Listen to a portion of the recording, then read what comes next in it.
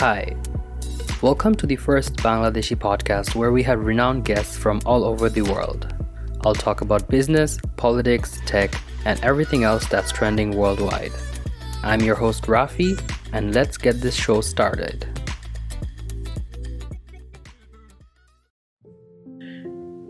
In this episode, we have with us Phil Pelucha from UK.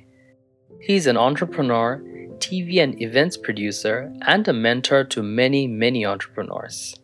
Thank you for being with us, Phil. Before we dive into details, can you please tell us a bit about yourself? Yeah, of course. Thank you for the introduction. So I am the CEO and founder of the Billionaires in Boxers Entrepreneurial Empowerment Network, which essentially is I developed a strategy of using podcasting. It sounds like I found something, like I created fire. I didn't. I just found something that worked, a strategy that worked, and I used it to scale a few businesses and then help other people to scale theirs. And then it kind of developed from there. And we were talking off air before saying podcasting really changed my life. It really did. I kind of took the Napoleon Hill style, speak to as many really successful people as possible through podcasting and see what you learn and see what opportunities open up. And it really changed my life, and I've been mentoring and teaching other people for about 5 or 6 years now how to do the same thing for their businesses. Right. So let's start with the obvious question first. You're the CEO of Billionaires in Boxers. That's quite an interesting name. So tell me the story behind the name before we get into technical bits. Sure. So the name's quite funny because one of the things I love about the name is that other people tell me different meanings of my brand to them, if that makes sense. So where the original meaning came from was we were doing a radio show, and the radio show already had a name. So when we were picked up by a TV network, we needed to come up with a name for the show. And I had no idea what to call this thing. We were sat in a production meeting and they were asking, well, what are we calling it? I didn't know. And I jokingly said Billionaires in Boxers because I'm, building global empires from home and I rarely put on pants. And everyone just kind of started laughing and was like, that's quite funny. We should call it Billionaires in Boxers. But then I've subsequently been told by other people, fans of the show and guests, that they thought it meant either, Billionaires in Boxers could be speaking to really successful people, but in a nice, casual, relaxed way, like they're sat in their boxer shorts in their lounge talking to you. Or it could even mean boxer shorts as in boxing match, fighting. It's talking to really successful people about the rough and tumble fighting part of their careers, which we've all had. Now, what's cool about both of those things is that they both actually are still true of the brand, if that makes sense. They're still true of everything that we do and the content that we produce. So I love it. I think it was I think it was an idea that came out of my mind, but I'm not convinced it was mine, if that makes sense. Right. So that's an interesting thing that you said, that it means different things to everyone. So before asking you, I also had an answer in mind, and that was different as well. Let me tell you what it was. So when I thought of Billionaires in Boxers, I envisioned tech billionaires or other billionaires who worked on their garage or their home in their boxers, and on some software or Facebook or whatever, and then they eventually became. That's what I envisioned. I love that as well, because that also fits, because many of the people who we work with, I think it's true that you work with people that you like, and we often like people who are like us, right? So I resonate with people who are like me. Now, I was really good at what I did, and I don't mean that in an arrogant way, but I was really good at the service that I provided, and I'd been in the industry for 10 years, corporate, and then grown my own business. So I found it really difficult to understand why I wasn't busier, why I didn't have more customers. And the honest answer was that it didn't matter how good I was at what I did. If I remained really poor at self-promotion and, having more people know, like, and trust me, I was always going to have the same problem. So that was what I used podcasting for.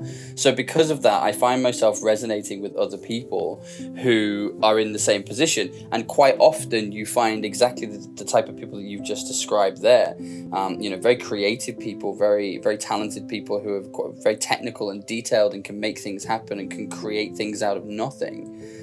But they struggle how to market themselves. They struggle how to, self-promote without sounding arrogant. They struggle how to put their product in front of the right people. They need more people to know, like, and trust them. So again, that's why it's so awesome that you say that, because that also fits. So I love it. Yeah, it's the end result was nice. It's a name that has actually different meanings to different people. So the BIB network, as you call it, is a part of a global network of entrepreneurs. Correct. And you're also associated with a lot of professional coaches worldwide. So tell me how this network functions and helps you and everyone else. Yeah, sure. So I think the BIB network is best described as a collection of kind of like-minded individuals, all at very different stages of their career. So what we say to people is, we're not looking for a guru. We're not looking for somebody that has all of the answers. We're just looking for everybody who comes to the network to bring their A game. Whatever that thing is that they do, just bring that one thing and do it well. Imagine it like a family meet where everybody's bringing one dish, but they're bringing, it's like a wedding or something, but they're bringing the best dish, like the thing that they are renowned for. That's what they're bringing. That's the BIB network. And then together we help each other in whatever way we need. So you will find that there's different services there. There's a lot of relationships and split deals that happen. There's a lot of cross communication even within the network and people kind of introducing each other. As you can imagine, there's a lot of podcasters in the network. So there's a huge amount of network sharing, guest introductions, sponsorship and advertising. Listen, I've got a sponsor who's doing my show, but they're looking for more. Who else needs this? And it's just a really healthy ecosystem that everybody's benefiting from. So everybody's quite willingly giving back to as well. Right. So how does this network increase? Do you go and select people and invite them to be in the network, or do people approach you and want to be in the network? A bit of both, actually. I think a lot of the coaches and mentors in particular. So we talked about kind of working with some of the best coaches and mentors in the world, and we're blessed to do that, as you said. And some of the people we work with, it's incredible. But those relationships came about because I interviewed them for our show, and they resonated with what we were doing. I resonated with what they were doing, and magical things happen. I always say to people, it's not rocket science. If you put amazing people in a room together, amazing things happen. Exactly. Now, I'm not describing myself as an amazing person. What I'm saying is, I speak, what's that saying? You're the average of the 6 people you spend the most time with. So if I deliberately go and spend multiple hours doing interviews with some of the world's most successful coaches, mentors, entrepreneurs, billionaires, some of the most successful people there are in our industries, surely some of that's going to rub off. That's actually one of the reasons I love podcasting, because I get to interview so many smart people, and I learn new things every interview. So that's a 100%. Very nice. Yeah.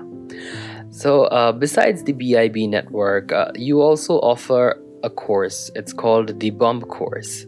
So yes. Who is it for, and why would someone enroll into the Bump course?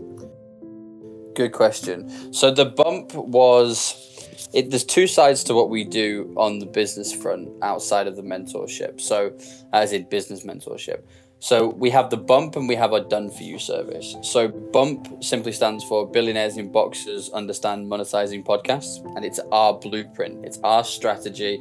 Now there's a video-based course you can do, or there's a mentorship course that goes alongside the video course. You get to work one-on-one with me and my team and other graduates from the program. And it's a great way to kind of get introduced into that BIB network. So the way I'd word it is this way: if you want the tools to do this for yourself and go and build your own, do the video course. If you want to join the BIB network and have access to these great people and use these tools for your own business, then do the mentorship. I thought it would end there, to be completely honest with you. But they always say you've got to listen to your customers. And a lot of the feedback that we were getting was, this is brilliant, but I still don't have the time to do it. Could you just do it for me? Like, if I give you a list of the people that I would like on my show, and could you and your team go and book them, arrange the podcast, I'll log in, we'll record, on something like this, for example, or Squadcast or something like that, where we'll sit and record. My team will do the recording, we'll do the editing, and we get it all ready in terms of a media pack, the case notes, the write-ups, the social media stuff to send back over to the company to do whatever it is they need to do with it. And that was they were crying out for that, so we started to do that as well. But as you can imagine, there's a lot. It's much harder to get onto that because there's a lot less capacity for it. Because also at the end of the day, they're still my team that I still need doing all of our podcasts as well. And of course, I'm going to be greedy and keep them for myself because they're my team. Right. But look, that we help select businesses. We're very picky about who we work with, but the businesses we do work with, there's some incredible institutions that we work with: schools, universities, governments, banks, national banks, tech startups, fintechs, recruitment companies, PR agencies, venture capitalists, music production. So you name it, it's really cool, and we get to work with people. So I always talk about empowering the empowerers. So my goal is to empower 1 billion entrepreneurs. Now, I'm not going to get there all by myself. That's not how this is going to work. How this is going to work is by me teaching these blueprints and strategies and showing what I'm sure is one of multiple strategies that work. I'm just showing people the one that worked for me because it's the one that I understand best, and it's the one that I can help people replicate. 50 different sectors, 50 different locations now, and we're flying with it. So that's my gift, is to show people that part. Got it. So you work with a lot of entrepreneurs every day. So what are some biggest mistakes you see these entrepreneurs make at an initial stage? Good question. Do you know what? If I may, there's one that's probably a little bit left field here, but I think it's an important one to talk about. Right. Sure. Certainly one that I struggled with, and in fact, it was the biggest thing that I struggled with. So I think it's important to talk about these things. Yes. I think it's very easy to feel quite lonely as an entrepreneur. I think we've all at some stage during our entrepreneurial journey had friends and family start questioning and say, isn't it time to go and get a real job? I agree. And all that kind of stuff. And you do it to yourself as well. I mean, let's be honest, we're all doubters. It happens to the best of us. There'll be a moment where you think, am I crazy? Like, was this a really, really mad idea? And we all have that moment. And I think there's so much power that comes from knowing that other people have experienced that too. So one of the things that I really enjoy is talking to the entrepreneurs who are very successful in their game now about this very period of their life. So I've had some of the world's greatest mentors and coaches, world renowned for what they do in their sector, on my podcast and on my show, talking about having abusive stepfathers and turning to alcohol and drugs and having to go through a form of rehab to get off it, and really kind of opening up about really dark kind of places, because there's so much power in that, in showing somebody else that there's light at the end of the tunnel, even if you can't see it. I think it's a really important thing to talk about. So I think the mistake a lot of people make is thinking they're alone. It's at a time that you need to be reaching out to a community of people, either locally or internationally, because there'll be other people in your sector. Even a mentor, like a mentor would be so important. That would be the one, if I could give one piece of advice to people to kind of help stave off a lot of this, we'll call it anxiety, depression, whatever you want to call it, that comes along with being an entrepreneur. It's having a mentor. It's having somebody to turn to and say, the wheels are falling off, the world's falling in, everything's going terribly, and they say, actually, it's really not that bad. Here's what you can do. Right. That's a powerful thing. Indeed. So turning the conversation to podcasting for a little bit, you say that podcasting has had a big impact on you and your company. So can you tell us how, and a few examples of effects that podcasting had on you? Oh boy, how long is this podcast? So I started podcasting 10 years ago in a sports environment and started to monetize it quite quickly in terms of sponsorship and advertising. It was still relatively new at the time, so it was pretty cool. Right. It was really enjoyable. But then I wanted to use it for my businesses, because when I left the corporate world, I had two businesses. I had a recruitment business, or a staffing agency, and I had an ad agency that I was partnered with somebody else with. Now, the problem that I had was, when I'd been in the corporate world, I'd always had a marketing department there and a sales department there to go and get me people to do this stuff for. That doesn't exist when you're an entrepreneur. You are you are both of those departments. You're everything. Exactly. And you don't suddenly know how to do these things either. Like it's It's not like a magical instinct where you go, haha, I've quit my job and I now know how to be an entrepreneur. Right. It's like, no, not at all. It's a journey, and anybody tells you they've mastered it is lying, because the market changes so quickly that you might have been a master of yesterday, but you haven't got a clue about tomorrow. Right.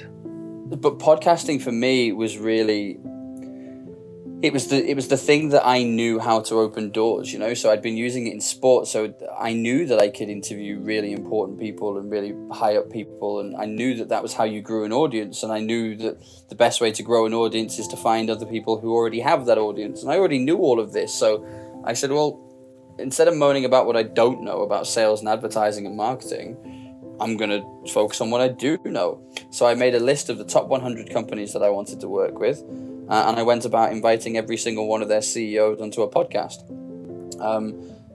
At the end of the first quarter, after I'd started doing that, I had scaled from just me and a part-time friend / partner helping me to 25 people globally delivering full-time for us, because it just blew up. Amazing. And then other people started to come to us and say, well, how did you do that? And I wanted to see how far I could push this thing. So I started doing things like inviting event organizers 6 months prior to an exhibition onto my podcast so that they could sell tickets to my audience. But at the same time, I was building a relationship with somebody who is organizing the event and the speakers for an event that I know would do huge credence to my credibility if I was seen on that stage. Right. And guess what happens? You get to talk to each other and they go, listen, this is really cool. I love what you do. What do you think about doing a workshop at this thing? Do you want to come? I mean, I've spoken on some of the world's biggest stages. I've been flown over by the British Trade Office to Shanghai to go and present at a Mobile World Tech Conference over there. And that all came about through a podcasting interview and through a podcast relationship. So what happened about 5 or 6 years ago was people started to come to me and say, okay, it's great about your business, but I just want to know the podcast bit. Like, can you just teach me that bit? Like, how did you do that? Because people will find it strange that I'd even used it in isolation at that point. Because, you know, can you imagine the power of this thing if I'd have used it properly with omni-channel marketing and Facebook marketing and retargeting campaigns and all of that kind of juicy stuff? I didn't. I just used this almost as a, you know, it fueled itself, and I monetized every aspect of it, because the people that I was speaking to were to build, you know, not forced, but build genuine relationships with people that I would want to potentially work with. I was vetting them just as much as they were vetting me. Right. And when you resonate with somebody, you can start a beautiful thing. And I often say this, but it's the gospel truth. You know, I'm always amazed the amount of times that I'm sat on a call thinking, you know, when I get to the end of this call, I'm going to talk to this person and I'm going to say, you know, I'd love to do business with you. And you know that you do that thing where you start planning the conversation in your head. And then you get to the end of the podcast and they go, listen, I'm going to introduce you to my marketing director because I think you're great at this and I'd love to start. And it's like, did they just invite themselves? Like, that's so much more powerful than me doing it. Right. Yeah, podcasting, I promise you, podcasting, the reason I'm so passionate about it is it literally changed my life. So yeah, I understand that pain and that horrible place of I'm really good at what I do. I'm just not very good at self-promotion. I need more people to know, like, and trust me. And as I said, I'm sure there are multiple strategies out there as to how to do it. This is just the one that worked for me, which is why I'm so passionate about sharing it with people. Because if it can work for them too, then that's amazing. Yeah, it clearly opened up a whole lot of opportunity for you. So that's very exciting. Absolutely. So I know that you have many, many years of experience in your field, empowering entrepreneurs and whatnot. So in this long timeline, what's the proudest work or project that you've done? Ooh, that's a good question. I think there's probably two, and I don't know if I could decide between them. You can be honest. Tell us both, no worries. One of them is something that we're still doing. It's been ongoing for a very long time, but it's an educational empowerment piece with an African entrepreneurial charity. There's been massive amounts of work done with them, but also in terms of outreach for their charity and work for, you know, recognition for what they do. They've won a lot more awards since. They're getting a lot more large grants and funds because they're a lot more visible to people. They're getting a lot more international traction. So, you know, it's it was the whole fish and fishing rod thing, right? I could either donate a fish to the charity, or I could give them a fishing rod and teach them how to fish. And that's a really proud achievement to see what they're doing now, because the more people, the more donations they get, the more people that they can empower. So that I love, because it's almost like self-fueling at this point. I'm just there as a mentor and to support them and to help them open doors that they need to open. So that's definitely one of them. The other one actually is an odd one, but it's a personal one. I really like this guy that I was working with, and he owned a real estate company. And it's a good company. They were good at what they did, but again, not enough people knew who they were or liked them enough or trusted them to purchase with them. And they had so many competitors. They were in like the worst possible location. I mean, the owner chose the location because he was like, oh, there's loads of them here, so this must be a good place for them. But actually, it just ended up being like trying to work with your hands tied behind your back. Because every time you like wanted to recruit or something, you had 5 or 6 competitors, usually paying more with a better reputation around you. That was hard going. And we needed to be able to think differently. And, podcasting was a huge part of changing the culture of that company, changing the recruitment strategy so that we were bringing different people on board.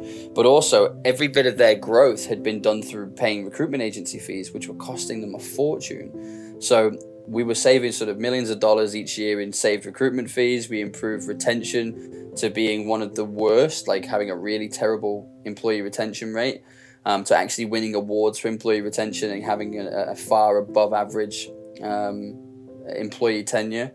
They won Branch of the Year for multiple years, and then for the last few years, they've actually been ranked as number 1 at what they do in their particular niche. So that's definitely one that's very proud, because that was podcasting, not just using it to fuel new business in terms of customers, which is a great way of doing it, but actually this was fueling their growth in terms of their internal growth. Their challenge had been recruitment and scaling, and actually this managed to take it from being a real weakness of theirs to being a core strength, and one that they won Employee of Choice awards for. That's quite an achievement with all of these. So getting back to charities for a bit, I know that you donate a percentage of all of your profits to African charities. Can you Correct. tell us something about that?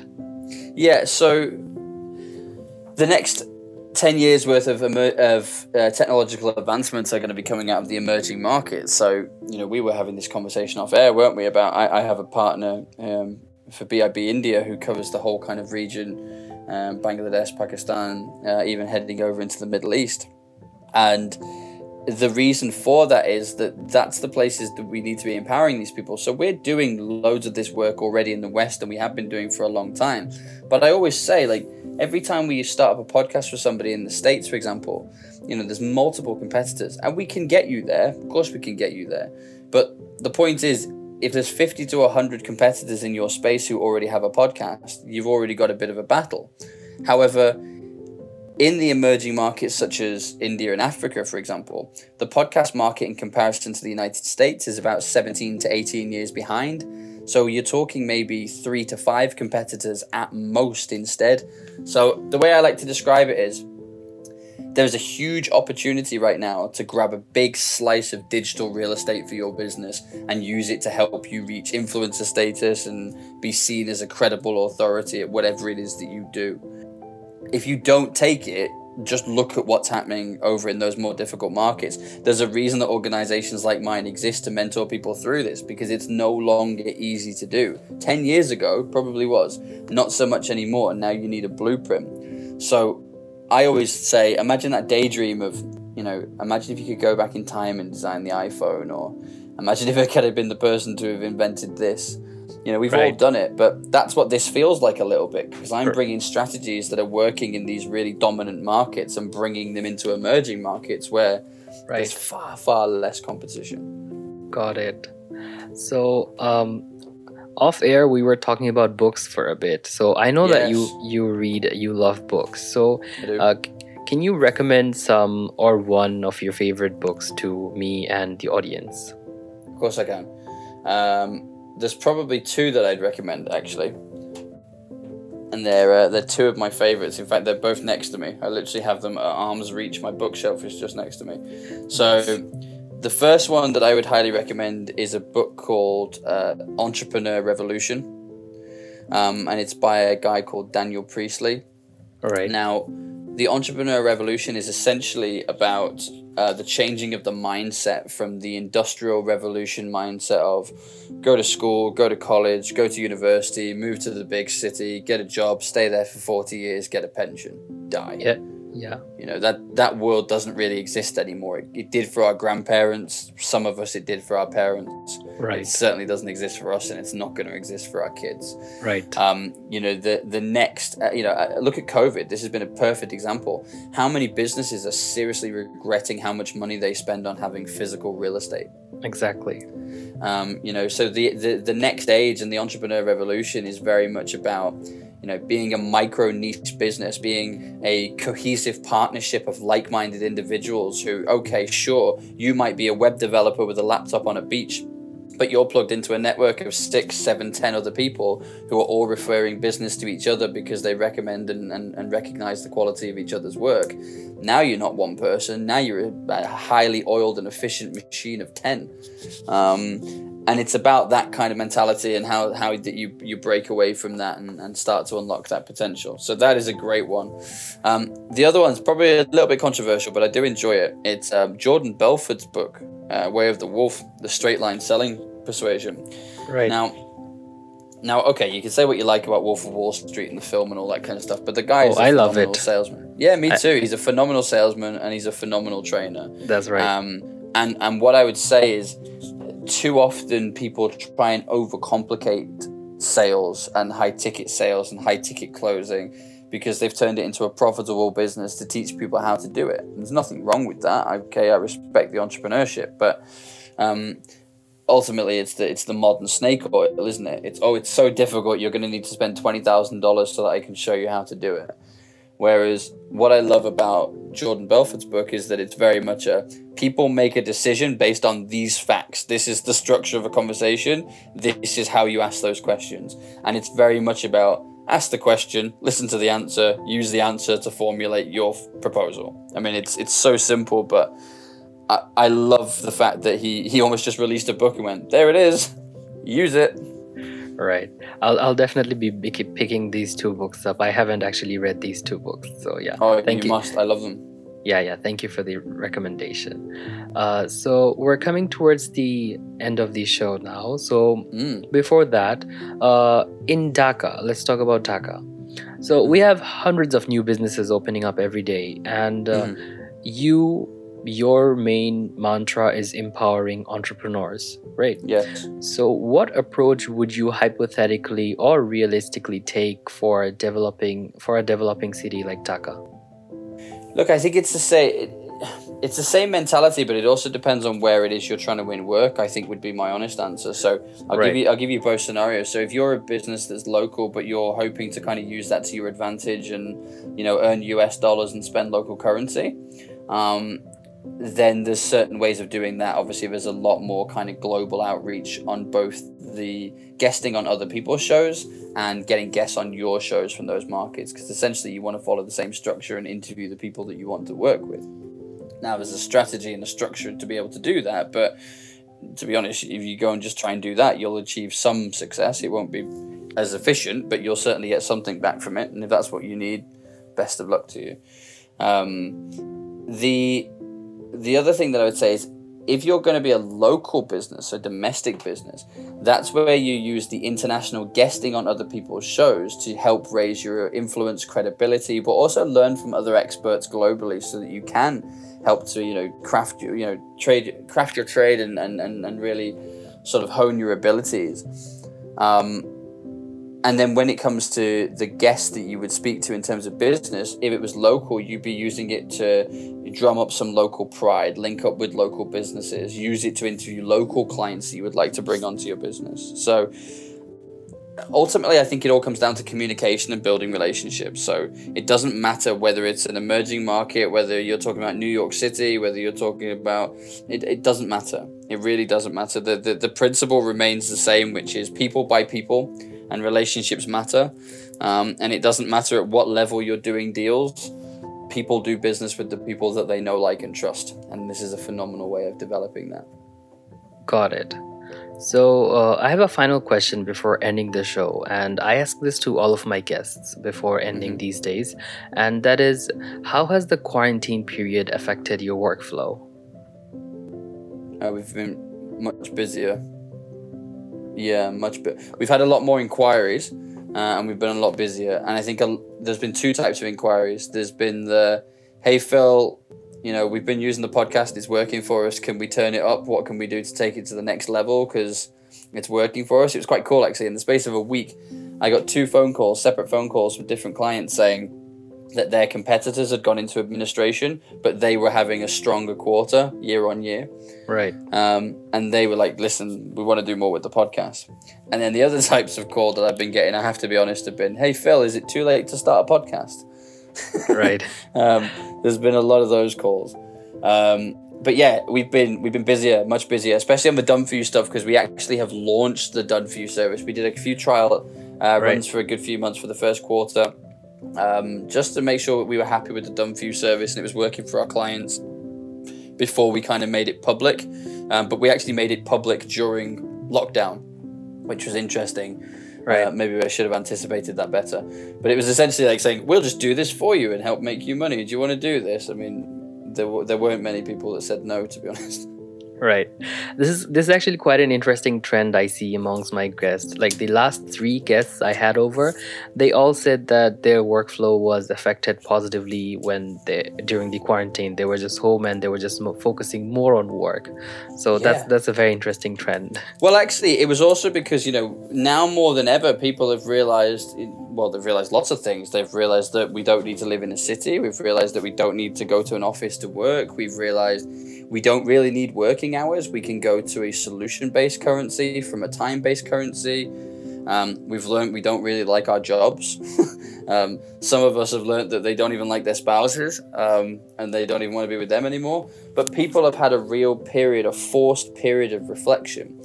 And I think a lot more people are now questioning, well, why do I have to go to an office, 48 weeks of the year? Well, why do I have to be here? Why do I have to live in this tiny apartment in London when I could go and spend the same amount of money on a villa in Mallorca? Like, this doesn't make any sense. Why am I here?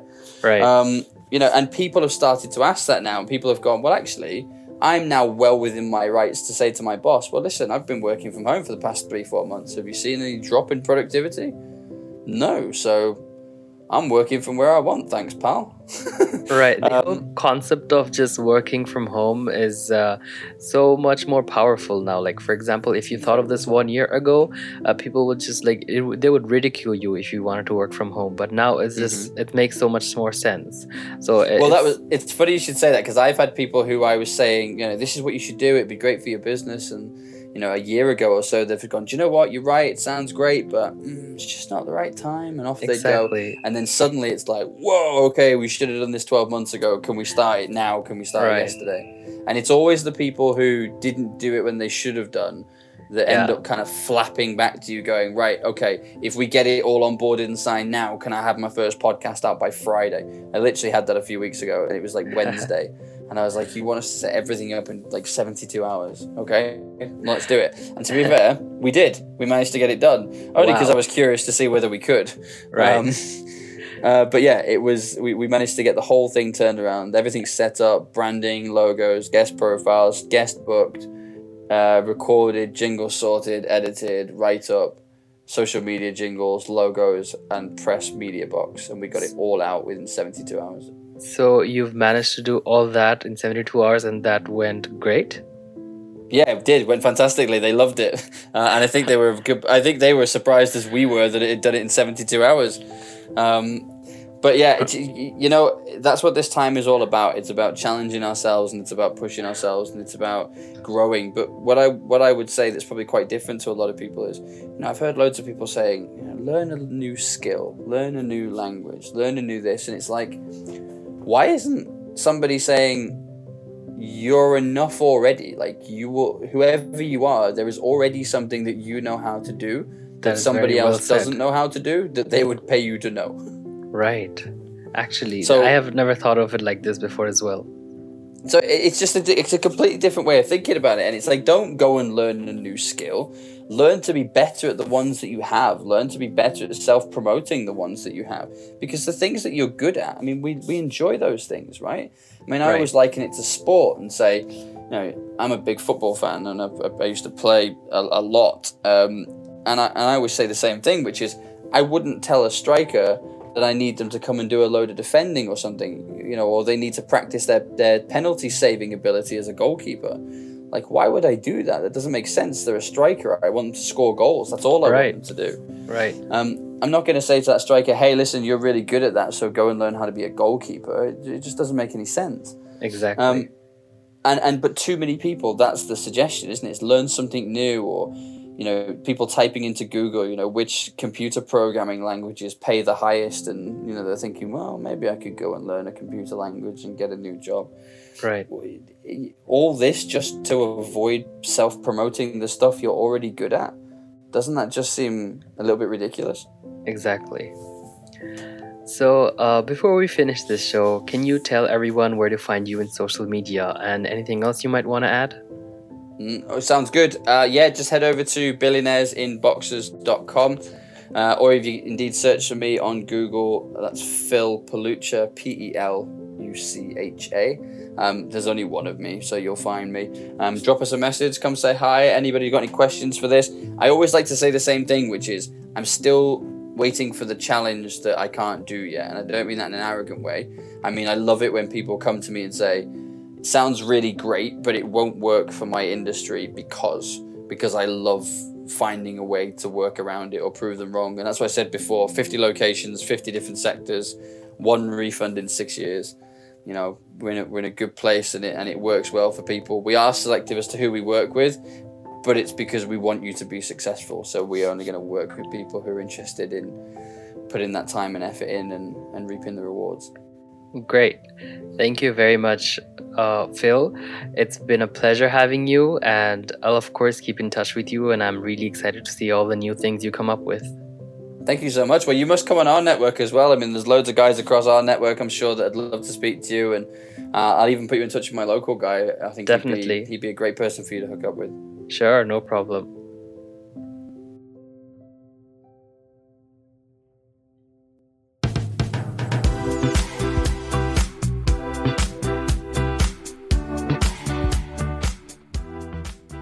Thank you everyone for listening to this episode. If you're interested in being a guest, go to my website and you'll find the process there. If you want me to discuss a certain topic, there's a suggestion form on the website as well. Hope you all like this episode. Peace.